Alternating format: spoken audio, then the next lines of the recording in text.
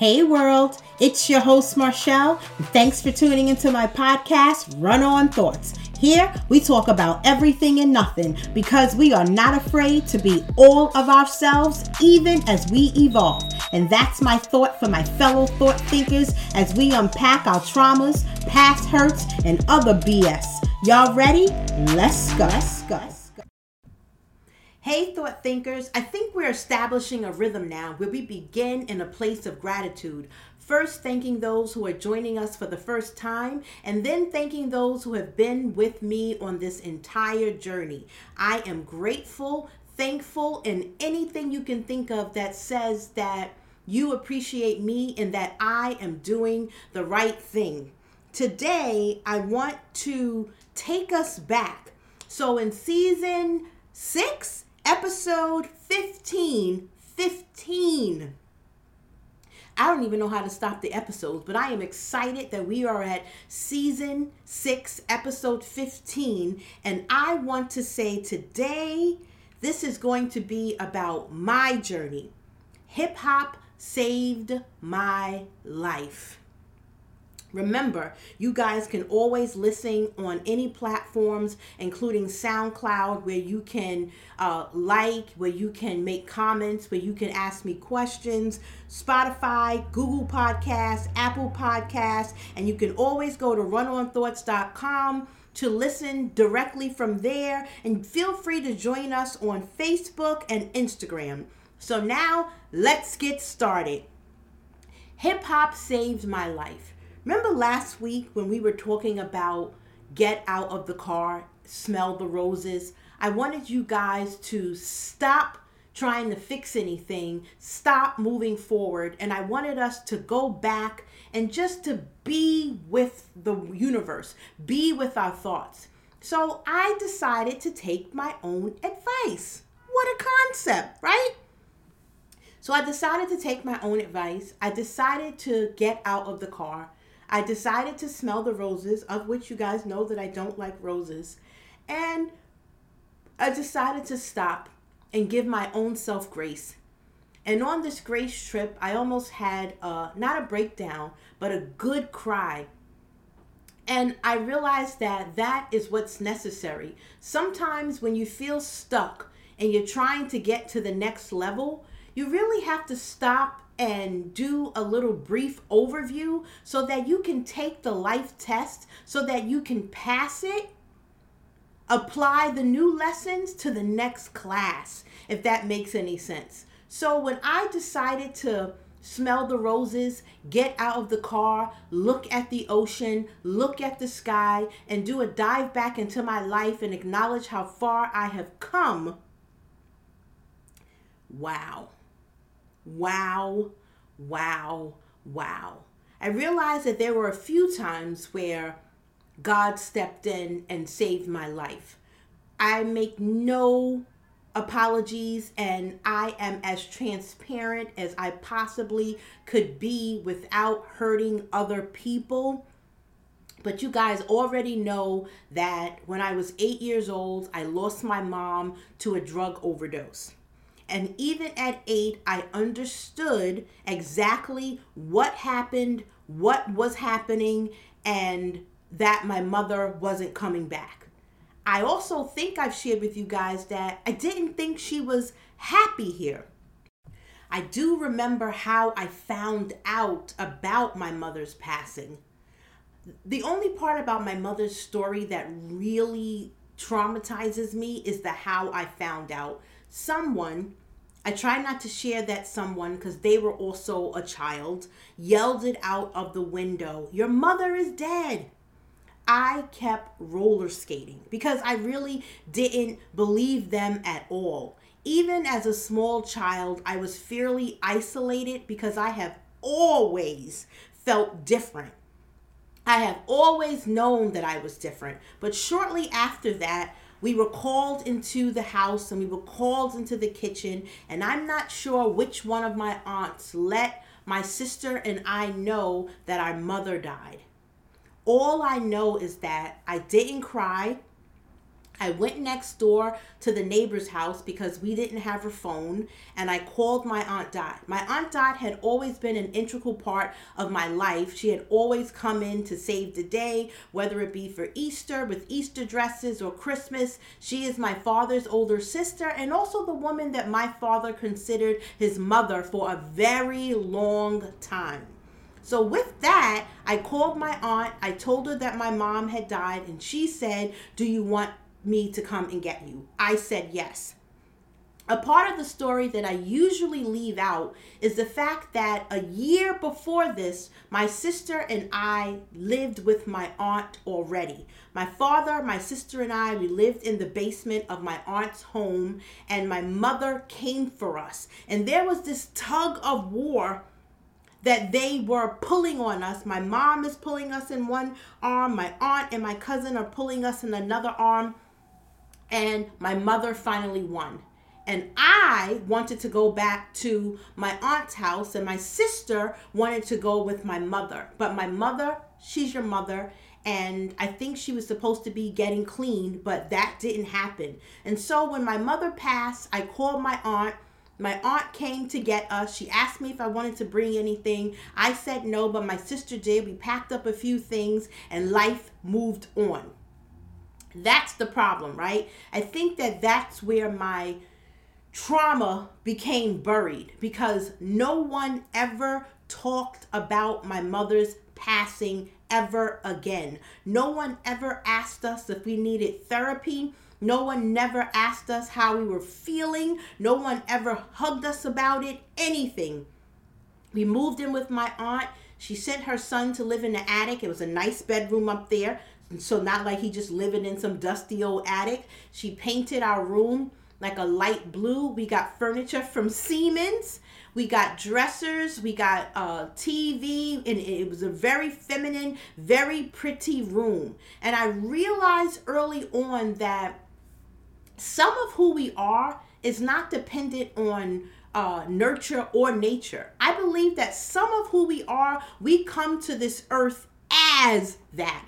Because I automatically have always felt most safe when I felt like I had the things that I needed. Like now that I had a nice bed, and now that I had constant food in the refrigerator, not that there wasn't food at my grandmother's house as an adult now, because I had food trauma. Because my grandmother locked the refrigerator. But when you are a child, you see this as trauma. It wasn't until I was an adult that I realized that my grandmother locked the refrigerator so that she could feed the multitude of grandchildren that she had. So, and my sister, she has always not give a damn about things, and she required love. So now we're in my aunt's house, where I will say that there wasn't much love, because that's not my aunt's love language. My aunt's love language is just to get down to the business of life. Food, shelter, la la la la la la, right? And that was fine for me. It was not fine for my sister. So, and my sister is actually the smart one. People think I am smart, but I'm just smart enough to open the book and study. But she was naturally smart. But then something changed in her. I, to this day, believe that it was the trauma of losing our mom. She wanted our father. She wanted to go back to my grandmother's house. And I believe in my core, I began to resent her for that, right? Because we all we got. And she didn't want to be where I wanted to be. And back then, I was very selfish. I was selfish for a lot of years. And I'm still kind of selfish because I put me first and other people's feelings on the back burner. But my sister eventually moved back to my grandmother's house, where she had a whole other life that I'm hoping one day I can have her on the podcast and we can share how we both were raised and how we and each of our perceptions. Because, you know, we can see the past and it can be very different. One time I had a picture and I thought the picture was of my sister and I at my grandmother's family reunion. And my sister, who I hadn't seen in over a decade, told me it was my mom's funeral. And I know that that is trauma, because when I looked at the picture, as soon as she said that to me, I realized that it was my mother's funeral. I didn't need validation. I knew. So I realized that my internal self must have made that story up for survival. So now that I'm here at my aunt's house being an obedient child, because I was extremely obedient, right? I needed something. And I also think I've shared with you guys that I had a very bad stuttering problem. I had a stuttering problem. I was slow in school. I needed speech therapy. I had a lot of issues. And my aunt did take care of those issues. I went to speech therapy, and in speech therapy, that is where I first fell in love with words. Okay? I first fell in love with words. And because I cannot stop stuttering, and I still stutter to this time. The reason why I say right so much is not because I want to say the word. I'm saying right so that I can give myself time and space to come up with a new word, a new idea, a new concept, so that I'm not, right. That is when I say right, because I cannot get the word out, but my brain recognizes it quickly and it just says right. Or when you hear me, I'm doing it now, because now that I've done it, I have to readjust. So I'm going to stop, breathe, and readjust to what works for me. So I also learned, that's where I fell in love with words, because I got a thesaurus and I learned how to look for synonyms, and I learned how to quickly adapt. And that skill, I first went on the school circuit. I was in storytelling contests. The first story that I ever told was the 3 Billy Goats Gruff. And then I remember, here it goes. And I became really good at writing. I became really good at spelling. I became really good at speaking, because now I'm proud. I was embarrassed before because I didn't know words. I couldn't read that well. And my aunt, going to school and doing your work, that was a priority. And that priority is one of the things that I love about her, right? Because now as a woman, I recognize that as love, because my strengths came out during that time. So I started writing stories. Remember when you used to have 10 spelling words and used to have to write a story? I used to enjoy that. One time I wrote a story called Cabbage Patch Kids Take Manhattan, using all of the spelling words. And boy, oh boy, oh boy, I was really, really good at it. So now think of it as, my mom died when I was 8. I was getting ready to turn 9. My sister's going back and forth between my aunt's house and my grandmother's house, but eventually my grandmother's house won out, and then it's just me there, mad and angry. So what happens? Now that I have these skills, now that I have these words, I was born with rap as a part of my ecosystem, right? And I loved rap. I remember Rapper's Delight, 1979. I'm just 4 years old. I think we were still living in Queensbridge housing projects about that time. And I remember the core of me, like rap being a part of my ecosystem. And by the time I was 11 years old, here's where the juice comes, right? Summer of 87, Paid in Full, Eric B. and Rakim, I Ain't No Joke, changed my life. No one in my family even knew that I was boiling up inside for a way to communicate how I was feeling, a way to communicate all of the trauma that I was feeling. Because let me tell you parents something. Your obedient child is the child who is suffering the most, because you do not know them at all. They are simply moving through life doing as they are told, and that means that you do not know them. right? It is trauma based. It is not wanting to disappoint. It is not wanting to make anybody mad at them. It is not wanting to make waves. I simply didn't want to have to give up the things that I had, so I was simply obedient. I was a grown woman, and my aunt fixed me a plate, and the plate had collard greens on the plate. And I said, I don't like collard greens. And she said, yes, you do. And I said, I don't. I just never had a say-so in what I liked or didn't like. And that's when I realized that so many members of my family didn't even know me because I was forced in a box. And as a child, you just do as you're told and you're obedient. That's why I had so much respect for my sister who refused to fit in the box that life had gave her and she was going to live. Not that it was all right, right? It wasn't all right. But at least we knew who she was. Nobody knew who I was. And inside, I was boiling out. I was boiling. I didn't know why. I didn't know what was going on. I didn't know that this was connected or associated with the losing of my mother. But I ain't no joke.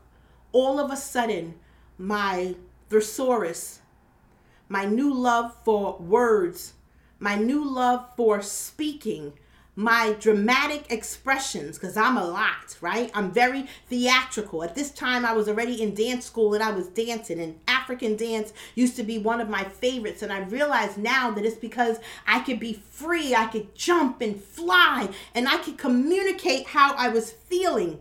But when I heard Eric B. and Rakim's Paid in Full in the summer, actually it was July, in the summer of '87, I am 11 years old. At that moment, I decided that I was a rapper and that I could do that. There were other songs that came out before that, but for me, this was the first time that someone had attached intellectual prowess to the skill set. Everybody else people were smart, right? Because it's a skill set to be able to write poetry in this manner about your life experiences, about the conditions in which you come from. But Eric B. felt spiritual, right?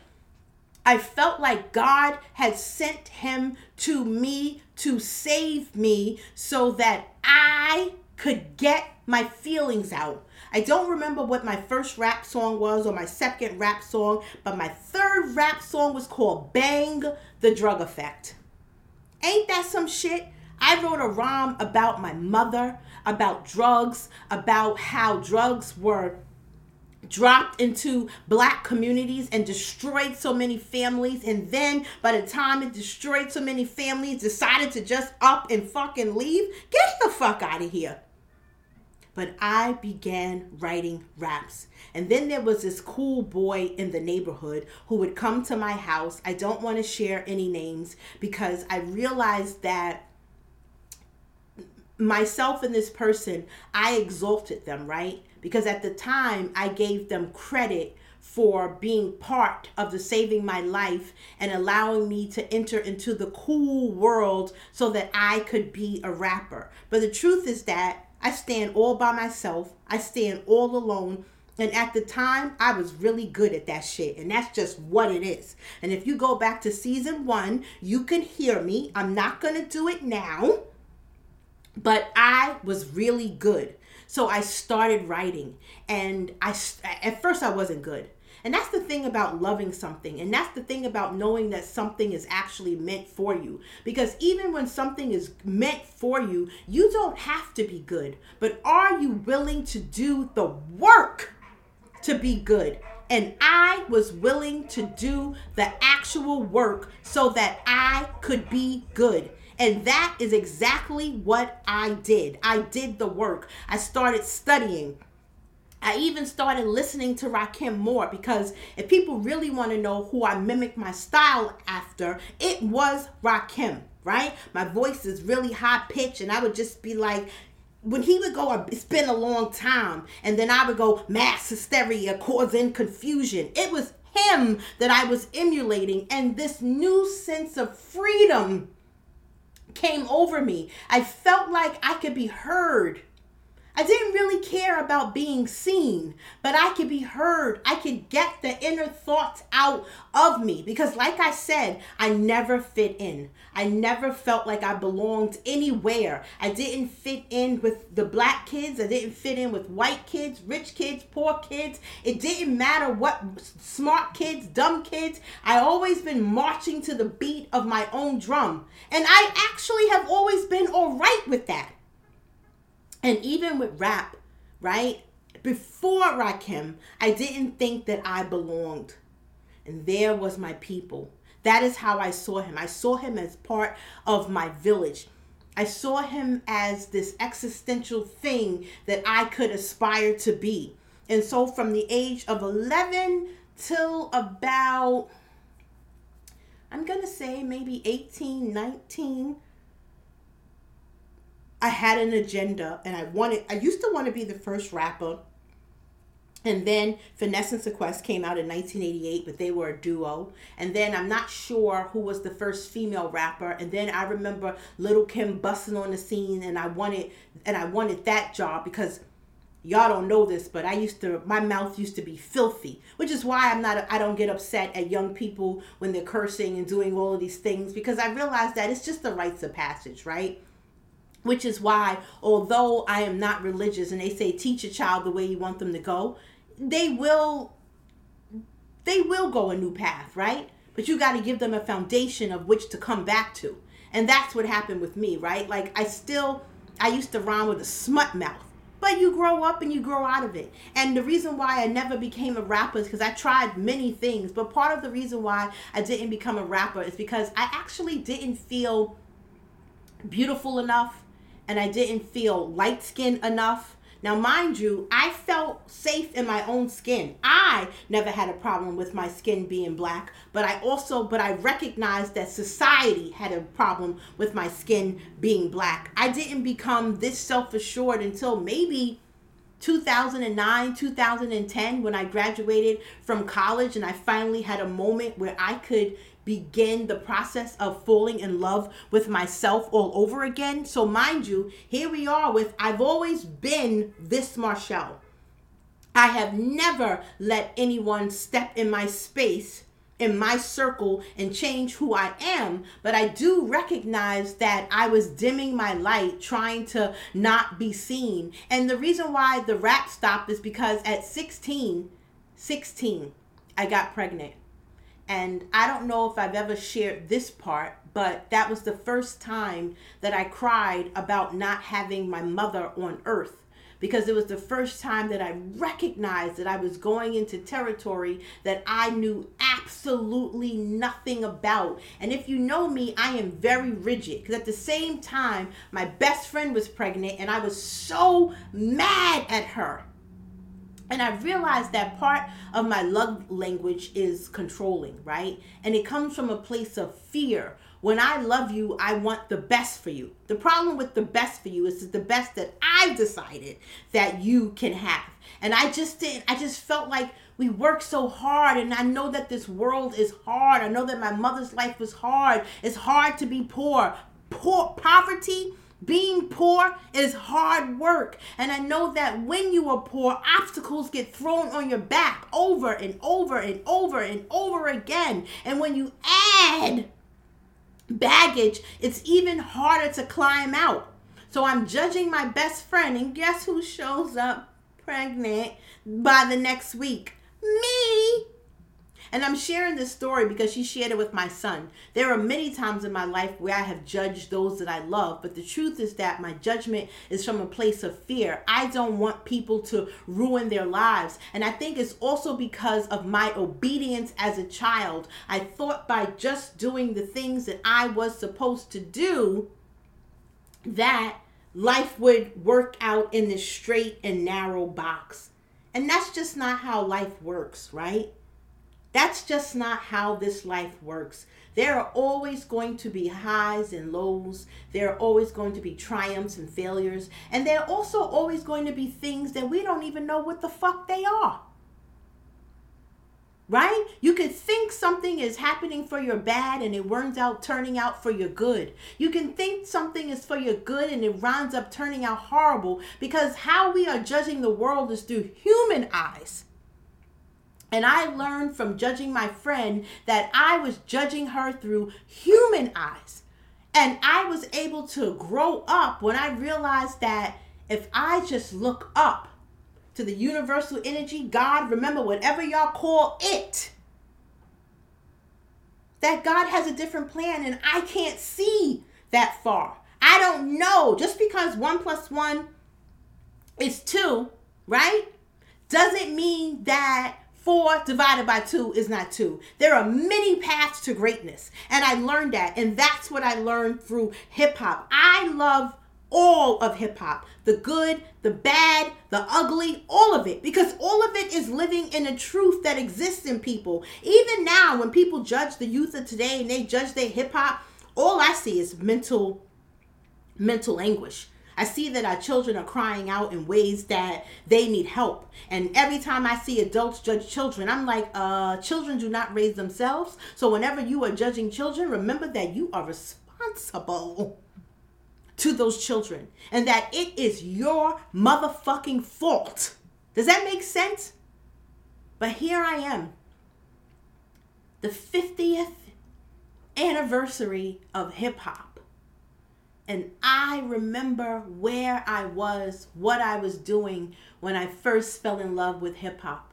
When that question came up in the movie Brown Sugar, it felt nostalgic, because I recognized that hip hop was the blueprint, was the storyline, we were part of an ecosystem. It was a part of me and I was a part of it. And it is through hip hop where I have gained the most confidence. It gave me a voice. It allowed me to do what I'm doing now. It allowed me to not need to fit in, because I had a voice, right? It is not easy being your authentic self. But because I have always written how I feel, I could get my feelings out, and then I could return to being Marshall. And that is what I did. I was able to return to being Marshall. I always return to being Marshall. And Marshall is really my superpower. Just like you being you is your superpower. So when you went on that journey last week and you stopped the car and you smelled the roses, what did you discover about yourself? I discovered that hip hop saved my life. Who are you guys? What makes you tick? What makes you you? What makes you feel alive and a part of something? Because everything that's going on in the world, this need to fit into every single last box, is what is driving us all crazy. So my wish and my hope for you guys is that you find out who you are. Who are your people? You don't need to fit into every last motherfucking box. You don't need to be liked by everybody. It's not even possible. What inspires you? Who inspires you? Today, I want to dedicate this to one of the greatest rappers of all time, Rakim. Your intellect, your philosophy, your desire to be all of yourself, even in an environment that said that you shouldn't and couldn't. You the baddest motherfucker on earth. Tired of talking to you guys. Bye.